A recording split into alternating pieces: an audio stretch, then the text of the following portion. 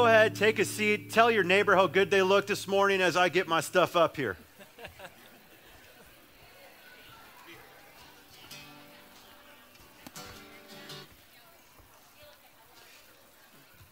Hey, as we are transitioning, I want to real quick say welcome to those of you who are visiting with us, friends, even online. Hey, we love you. Those of you online, welcome to Austin Oaks Church, back with your family. Real quick, I wanted to just say thanks to all of our amazing volunteers. Okay, so church, let's thank and love on our volunteers.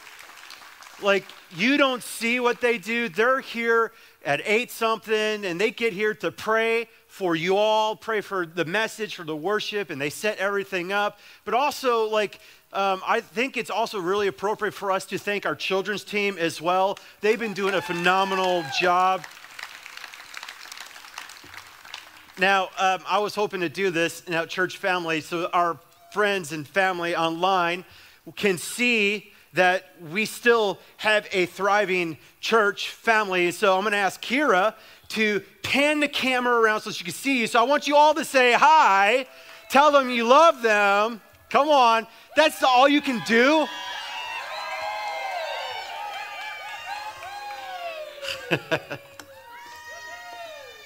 Yeah, it's awesome. I'm good. Thank you. Oh, you weren't talking to me. Okay, got it. All right. So our heartbeat here at Austin Oaks Church will always be simply about Jesus. If you want to know who we are and what we strive to be about, we want to help all people to meet him, to know him, and to follow him, because we believe that when you know him, it literally changes everything. And that's why we declare the name of Jesus. We love his name because it's in we have life. And so this morning, there's a bunch of things on my heart. And I'm going to do my very best to stay close to my notes so I don't ramble too much. But the reality is, November 3rd has come and gone. Jesus is still on his throne, regardless. Our hope is set on the solid foundation of the gospel of Jesus. Even when the seas around us feels unsettling, Jesus is the same today, yesterday, and forever. He's with us to the very end. He's given all authority on heaven and on earth to his disciples, and we are to be about his kingdom. And for us as the church, nothing has changed, regardless.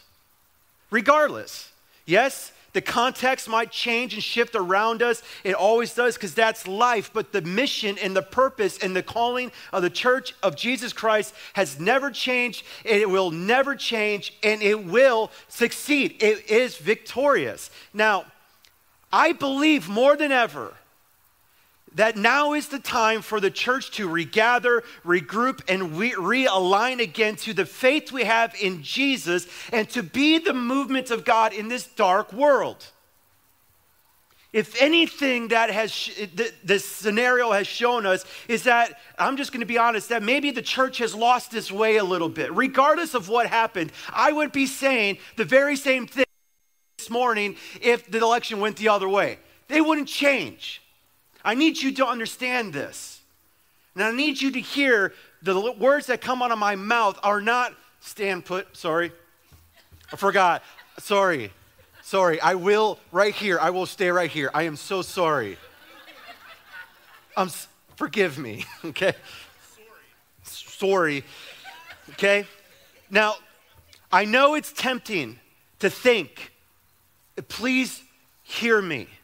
I know it's tempting to think that I'm going to be speaking directly this morning into the political situation. Like I'm speaking as a Republican or to Republicans who are frustrated and to Democrats who are celebrating. I'm not. I'm not giving some sort of concession speech. I'm not speaking heavy because of things have changed. I'm not. I'm preaching gospel. I'm preaching to the church. And I need us to hear this. I can't express to you all heavy. This has been on my heart all week.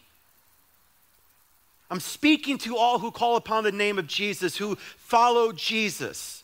I'm going to do my best to show you How are we to live in our modern day Babylon? And that's why we're in this series, is to answer the question, what now? And we launched this series before we knew the results, because the question is still going to be out there. How do we live? Not how do we live as Americans, how do we live as followers of Jesus? So I'm speaking to us as a family. This is a family talk this morning. We need to know how to live faithful in our modern day Babylon, how to stand firm in our faith, our convictions, our loyalty to Jesus, and yet love well at the same time, regardless of what happens around us, regardless of the circumstances around us, because nothing changes for the church. I'm speaking on a kingdom ethic this morning because his kingdom matters more. His kingdom matters more. We inherited a kingdom that cannot be shaken. His kingdom is the only kingdom that brings hope and life and salvation. And if you are a follower of Jesus this morning, listen, his kingdom has to matter more today than anything else in your life. And that has to reflect in how we live. His kingdom has to matter more than the Republican Party. His kingdom has to matter more than the Democratic Party. You hearing me? Like, it has to matter more. Because Jesus died for the world, for the hope. We have to place our rest and our trust, our security as followers of Jesus in him. We received a kingdom that cannot be shaken. And that's why Daniel is so perfect for us.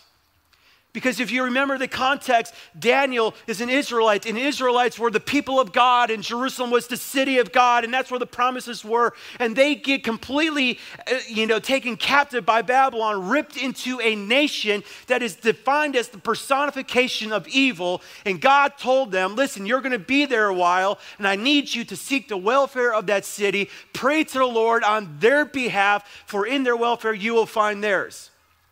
And we're going to look at how they lived faithful, how they stood strong, how they remained true to their convictions and their values, and yet how they loved well at the same time.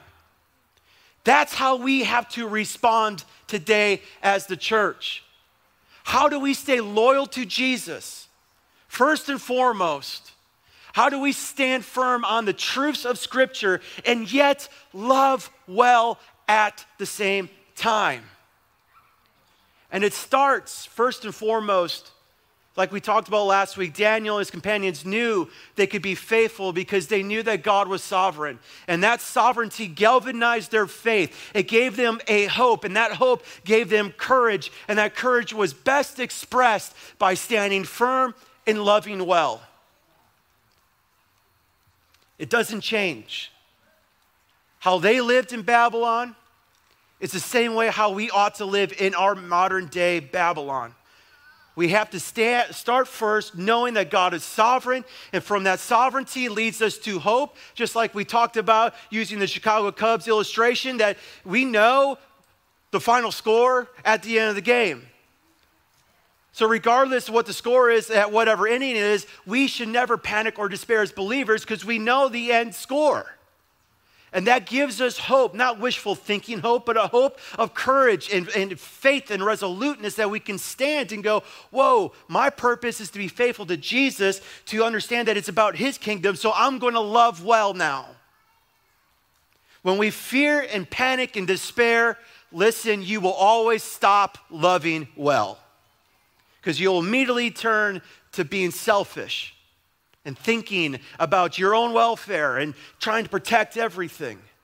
But that's not the ethic of the kingdom.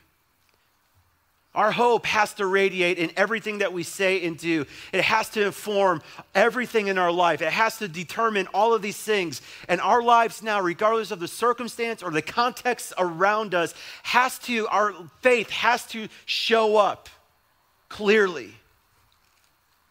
We need to learn to stand strong and love well, just like Daniel. And I know, friends, I know it's so tempting to think that those are mutually exclusive. Well, how can you stand firm for your values and convictions and yet love well and serve others? A lot of times, a lot of people think it's one or the other. Well, no, we got to fight for our convictions and our values. We got to stand our ground and we got to do this. And then you do it by throwing out love outside the window. She's like, no, at least I'm standing, I'm strong and firm here and I'm being bold for Jesus. And a lot of people think that it's just, you just love well.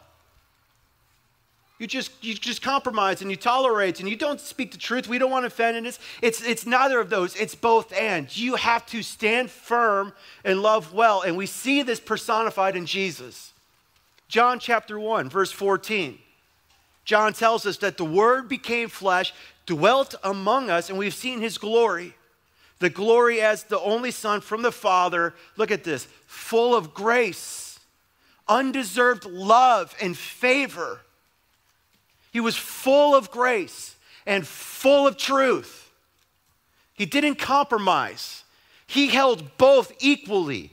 You see Jesus, you see him standing firm, but you also see him loving well. He's our example. He's our model and how we are to live faithful. 100% grace, always. 100% truth, always. That is his posture. And that doesn't change. And I know it's so much more fun to hear the great stories of Daniel chapter 1 through 6. Let's talk about Daniel drawing the line in the sand about what food he would eat and not eat, Let's talk about the fiery furnace. Let's talk about Daniel being thrown in the lion's den. Let's talk about the stories of great courage and faith. Yes, we're going to. I'm going to talk to you about that next week. But I need to talk first and foremost about love. How to love well first. Because listen, what good is it if you stand firm in your faith and you're full of courage and you're antagonistic, argumentative, and you're offending people and doing it without gentleness and respect? What good is it to those outside of the church? What good does that do? And I know some of you are thinking, yeah, but we shouldn't compromise. I'm not saying compromise. Hear me. I'm saying you stand firm, but you do it by loving well. Daniel, you will never, ever see Daniel and his companions just standing firm without loving well. Even when Shadrach, Meshach, and Abednego were thrown in the fiery furnace, they said to the king, King Nebuchadnezzar, they said, sir, gentle. Sir would not be the word I would be using at that moment.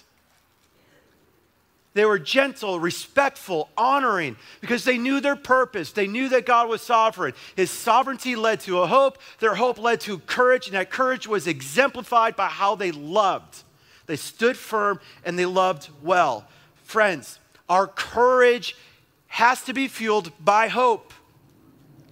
And if it is, then our courage must look like and sound like love. It has to. Galatians 5:6.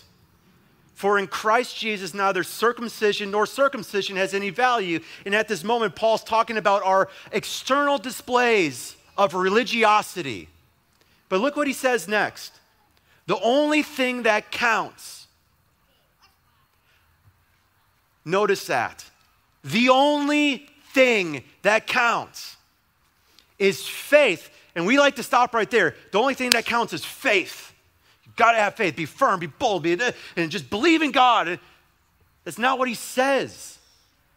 The only thing that counts is faith expressing itself, say it with me, through love. Romans 13:8, another area where Paul talks about this. He says, hey, let no debt remain in your life. No debt. Oh, except this one debt. You have one debt and never pay it off. Love. Followers of Jesus, the debt that we have is a debt to love others. The only thing that counts, like Paul is being very strategic in what he's saying. He's speaking to an overtly external religious culture and church. He's like, yes, faith is important. We're not saying that faith is important because it's only by faith that we can please God. Absolutely, but the only thing that matters or counts is faith expressing itself through love. Faith that isn't expressed through love, let's be honest, and some of us have been victims of this, faith expressed without love can be hurtful, can be damaging, can be overbearing, can be legalistic, can be judgmental. How do we win others for Jesus?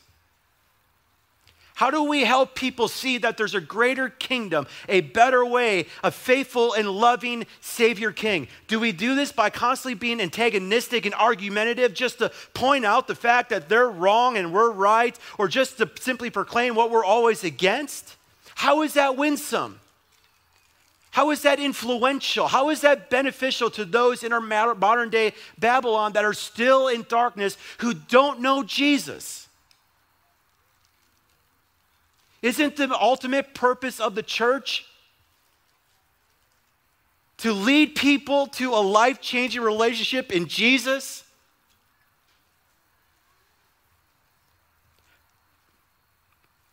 Jesus taught us, okay? Jesus taught us, disciples, that the world would know us by a soul distinguishing factor.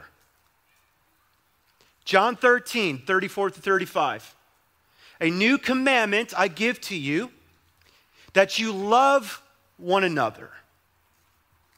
As I have loved you, you also are to love one another. And I circled in my Bible these phrases, just as, so he's our example. How did Jesus love me? How did Jesus love us? Love one another just as I have loved you. Well, how did he love me? I know when I wasn't a Christian and I was a drug addict and stuck in all these sorts of things and all sorts of sin, he died for me. He loved me. When I was his enemy, when I was antagonistic against him, he loved for me. He stood for me. He died for me. Love as I have loved you. You also then are to love one another. By this. Well, what's the this? By this, all people will know that you are my disciples. And what does it mean to be a disciple? To follow Jesus. That also means to stand firm in the truth. Don't miss that. So we're not just saying, oh, you just got to love and tolerate and da-da-da. No. You see this perfect balance. If you want to be a disciple, don't be ashamed of me. Stand for me. But the world will know you are my disciples, my followers, standing firm, following hard after me by your love. That's how they will know. Church, I'm telling you, this ought to be our finest hour. This ought to be the moment when we come back around the gospel and go, we have to win as many as possible for Jesus. 50% of our nation is feeling like the world is all, like the hope has come, and the other 50% of the nation feels like the world is ending.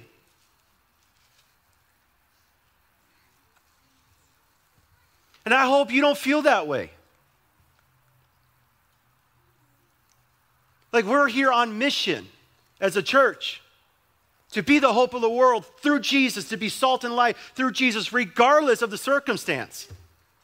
Regardless. Does our faith and our posture as the church change? Let's just say tomorrow America's over. Does it change anything for the church? Does it change anything if you get what I'm saying? That's why I'm saying this ought to be our finest hour. Listen, the church, the world has to know that the church loves Jesus and that we love them so well. We're going to stand firm, following hard after Jesus. Absolutely. Absolutely. But Jesus was very clear that the world will know we're his disciples, not by constantly fighting and arguing, but by how we love one another. Let our profession of faith actually be seen and felt and realized to the world outside there watching us. The most distinguishing feature of God's kingdom is love. Hands down. And I'm sorry that I sound pretty preachy this morning, but this is just like something that is just really brewing on my heart.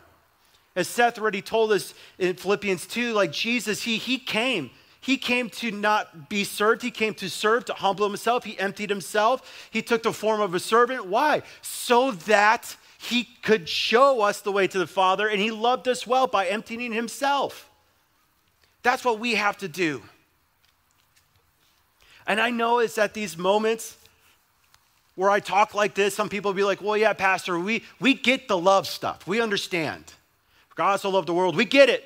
Just give us the deep truths right now. Just give me the deep spiritual, scriptural mysteries. Like, what's the Greek for this love? Is it agape? Is it phileo? What's the Hebrew? I want the meat. Hey, friends, I'm not being prideful, but I could do that. I got a master's of divinity, which is a silly title. Like I was trying to tell my friends who don't know Jesus, you got a master's? I'm like, yeah, I got a master's in what? I don't want to tell you. Divinity. Oh, like you can pull rabbits out of hats? Right? You ever think about that? It just feels weird. Like, I got a master's of divinity. I studied Greek. I studied Hebrew. I was a TA in New Testament studies. I was a TA in Greek. If you want deep, I could go Greek. But listen, if one of you is dying in the ocean and you don't know Jesus and you need a life raft, you're not going to ask me for the tense of the Greek word for life raft. You're going to want the life raft. Church, the mission of the church is to be a light to the world, to tell people about Jesus. We need to do that. Yeah, we grow, we follow Jesus, we do discipleship 100%. But the deep stuff of following Jesus is loving your neighbor. You want meat? How about love your enemy? You want the mysteries of the gospel? How about you bless those who persecute you? You do that, and we'll talk Greek. Right? Like that's the stuff that matters. 1 Corinthians 13, and I know a lot of us might have heard this in a wedding. You know, this is poetic scripture on love, and it's just beautiful. But really, the context of how Paul wrote 1 Corinthians was actually to a jacked up church that was dividing over like religious things and spiritual gifts. I'm more elite than you and all this kind of stuff. They were a jacked up church. Gross sin within this church. And Paul says, listen, I'm going to talk to you a little bit about love. In 1 Corinthians 13:1, he says, if I speak in the tongues of men and of angels, like just if I just speak and when I talk, glitter comes out of my mouth. Like, bring. If like I'm the best orator and I have these amazing words and I can form the best statements, but if I have not love, I am simply a noisy gong, a clanging cymbal. And for context,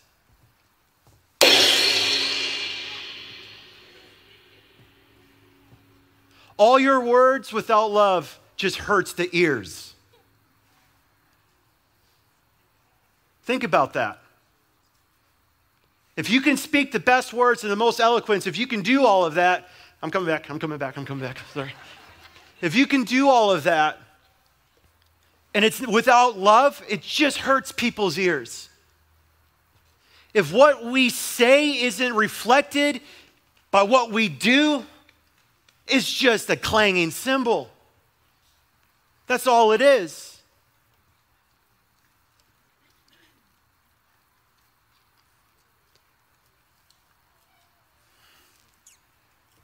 When I pause, I'm debating what to say.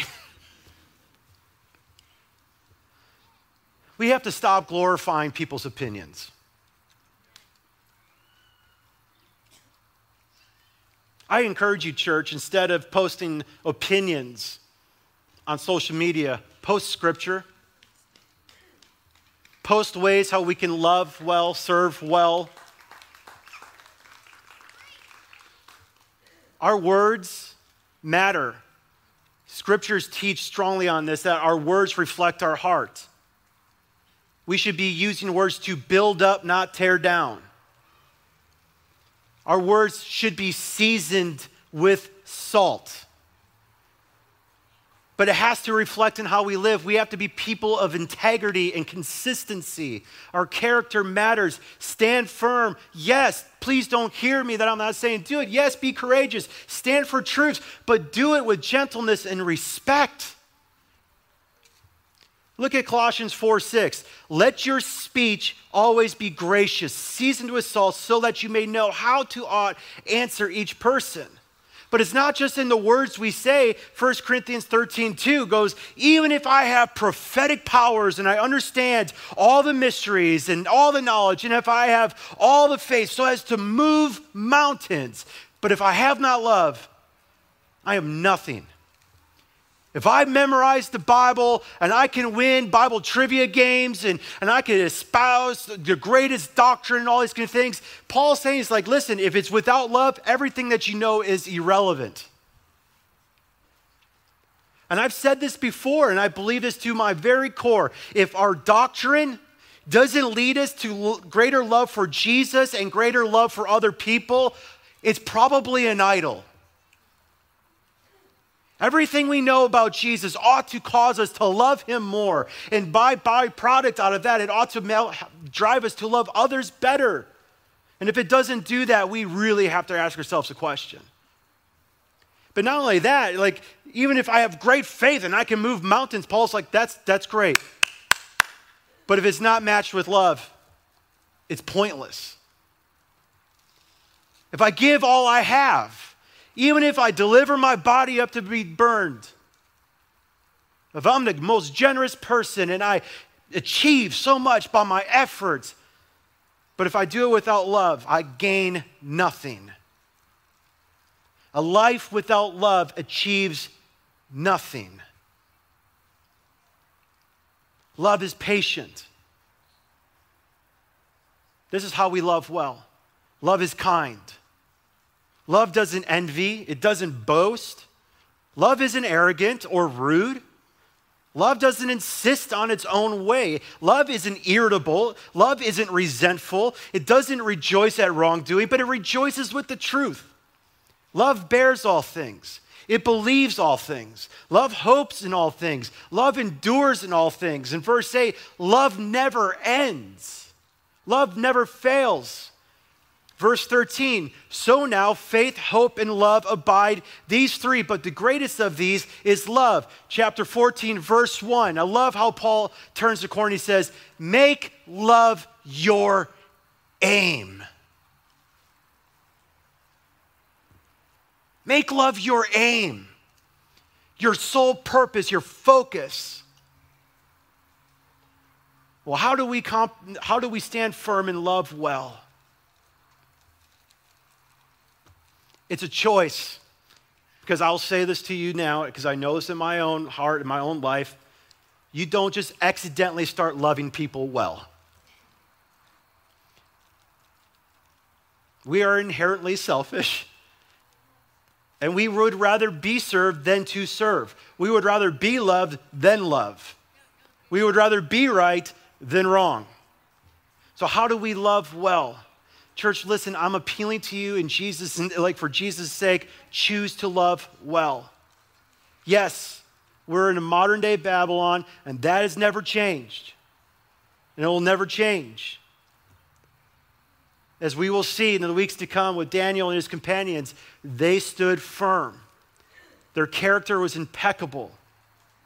They did things with gentleness and respect and honor, but they did not compromise.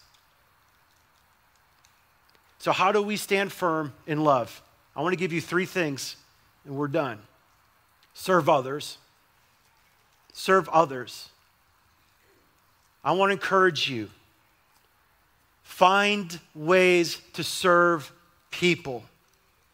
If you don't intentionally look to find ways to serve people, you never will. Serving doesn't accidentally happen. In fact, you most of the time won't even know how you can serve unless you move towards someone. So I'm encouraging you, move towards people. Move towards people that you normally wouldn't move towards. Move towards your neighbor across the street, your coworker, your classmate. Start to love people, move towards them, and just start asking questions. Hey, really, how are you doing? Like, I've never been turned down when I ask somebody how I can pray for them. Even people who don't even believe in God will still give me something. Ask people how you can pray, because usually in those requests, you might start to discover a need. And if you see a need, meet the need. And if you can't meet the need, find someone who can meet the need. I love what Paul says here when it comes to serving. 1 Corinthians 9:19. For though I am free from all, I have made myself a servant to all. Why? So that I can win arguments? So I can show that I'm right? I made myself a servant to all. Why? This is important. Answer the why question. So that I might win more of them. For what? For Jesus and his kingdom. So we need to serve well. In order to serve well, you have to remember that how you live and the words you say are an example. So set an example for others. Be salt and light. Be salt and light. Matthew 5:13, you are the salt of the earth. I want you to notice how definitive that is. It's not that you are going to become the salt of the earth. He's like, if you're a disciple, you are the salt of the earth. You are the light of the world. In other words, to be a follower of Jesus means your faith isn't meant to be a private faith. It's meant to engage and interact with the world around us. We are meant to go into dark places, into areas that are rotting. That's our call. We are salt. We are light. That is our calling, which means you have to set an example. Because Jesus said, it's like, let people see your good deeds. And when they see your good deeds, guess what they will see? The Father. Be an example. You have to be intentional. Serve well. Realize that your life is an example for the world to see. But lastly, share Jesus with people. Share Jesus with people. 1 Peter chapter 3, 15 and 16. But in your hearts, honor Christ the Lord as holy, always being prepared to make a defense to anyone who asks you for a reason for the hope that is in you. Yet, see it? Yeah, give a defense for the hope. But when you do it with gentleness and respect. Peter was addressing a church when Nero was burning Christians alive. You think about that for a moment. And he's telling that church, you tell them the reason for your hope with gentleness and respect. Having a good conscience so that when you are slandered, and you will be slandered, those who revile your good behavior in Christ may be put to shame, saying like, you live a life above reproach. You stay constant. You do this. You share the hope. You stand firm, but you do it in a posture of love, gentleness, and respect. And when you do that, they will see the hope that you have, not just by what you say, but also by how you live. So yes, love Jesus and love him well. Stay true to him. Keep him top in your life by all means possible. And make a defense for the hope. Start telling people why you love Jesus, why you live for him, why you're doing what you're doing. And let come what may.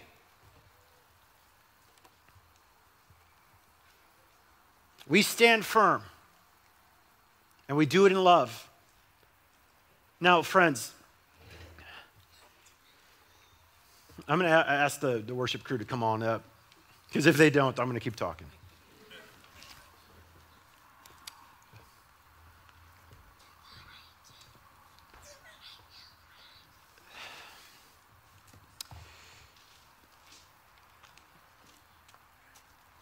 It's very hard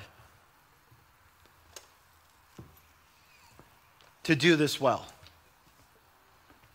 It's very hard to stand firm in your faith and to love others well with gentleness and respect. It is. And I know when persecution comes and slander comes, when people look down on you because you follow Jesus and all these types of things, that it's very tempting to not want to stand firm. Or you stand firm in a posture of wanting to fight back.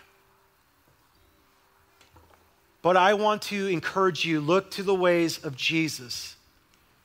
Jesus stood for you.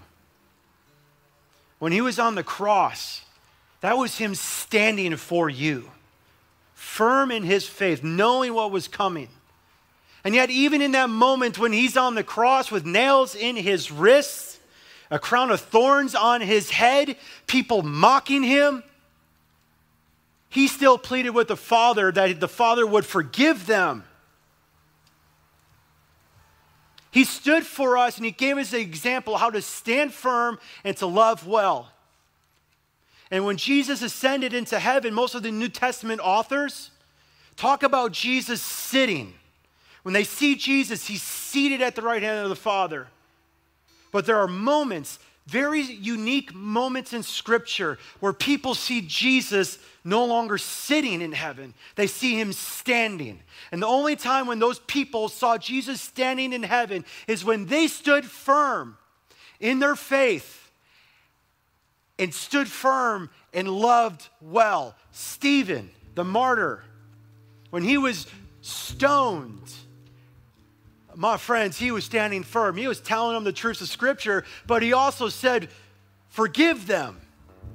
And he looked up in heaven and he saw Jesus not seated. He saw Jesus standing with Stephen. Because when we stand for Jesus in love, he stands for us.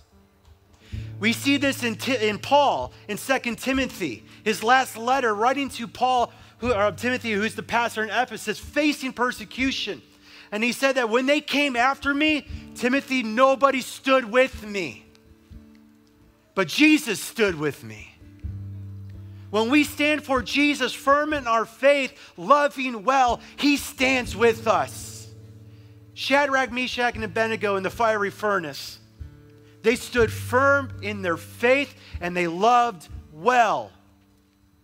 Not only did they see Jesus, the Babylonians saw another in the fire, standing with Shadrach, Meshach, and Abednego.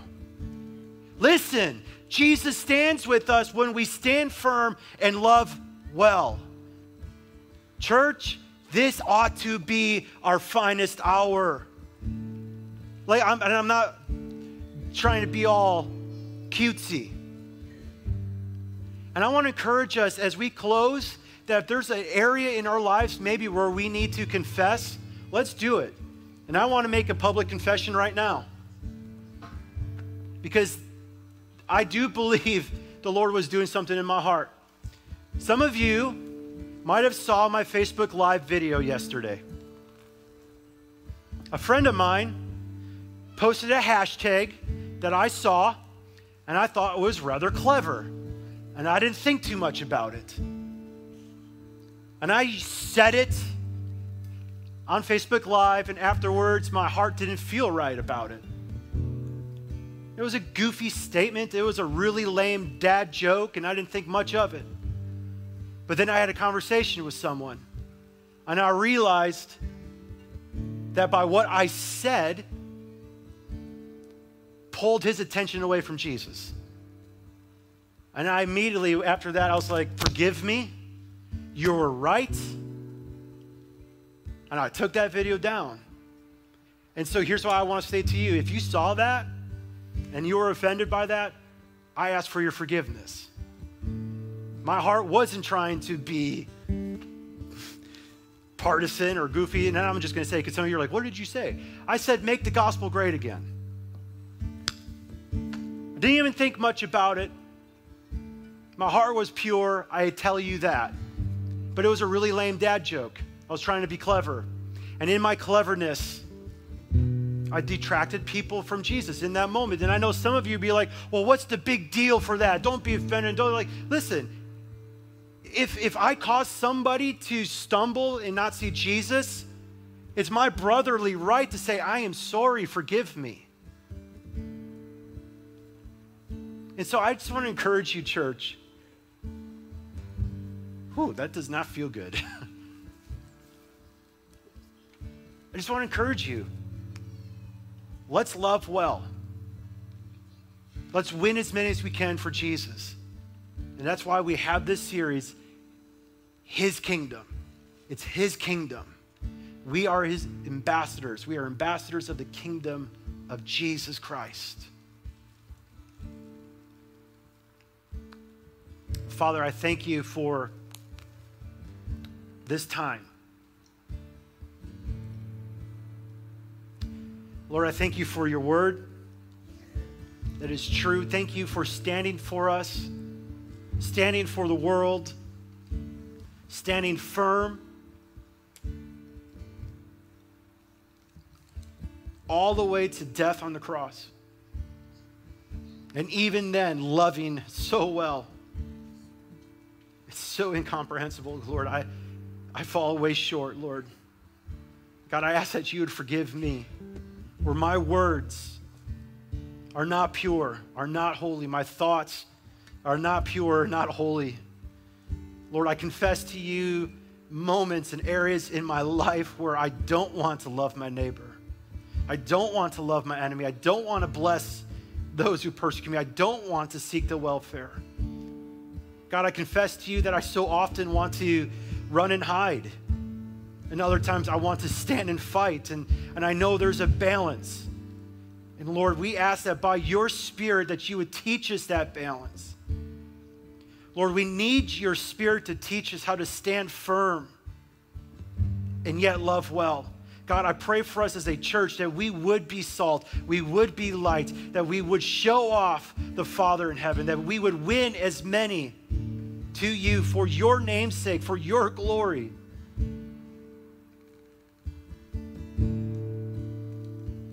So Lord, I just pray that your Spirit would do something in our hearts. God, I ask that you would use the words of this last song, this powerful hymn, to solidify again our faith, but to be reminded of the love that we have in you. In Christ's name, amen.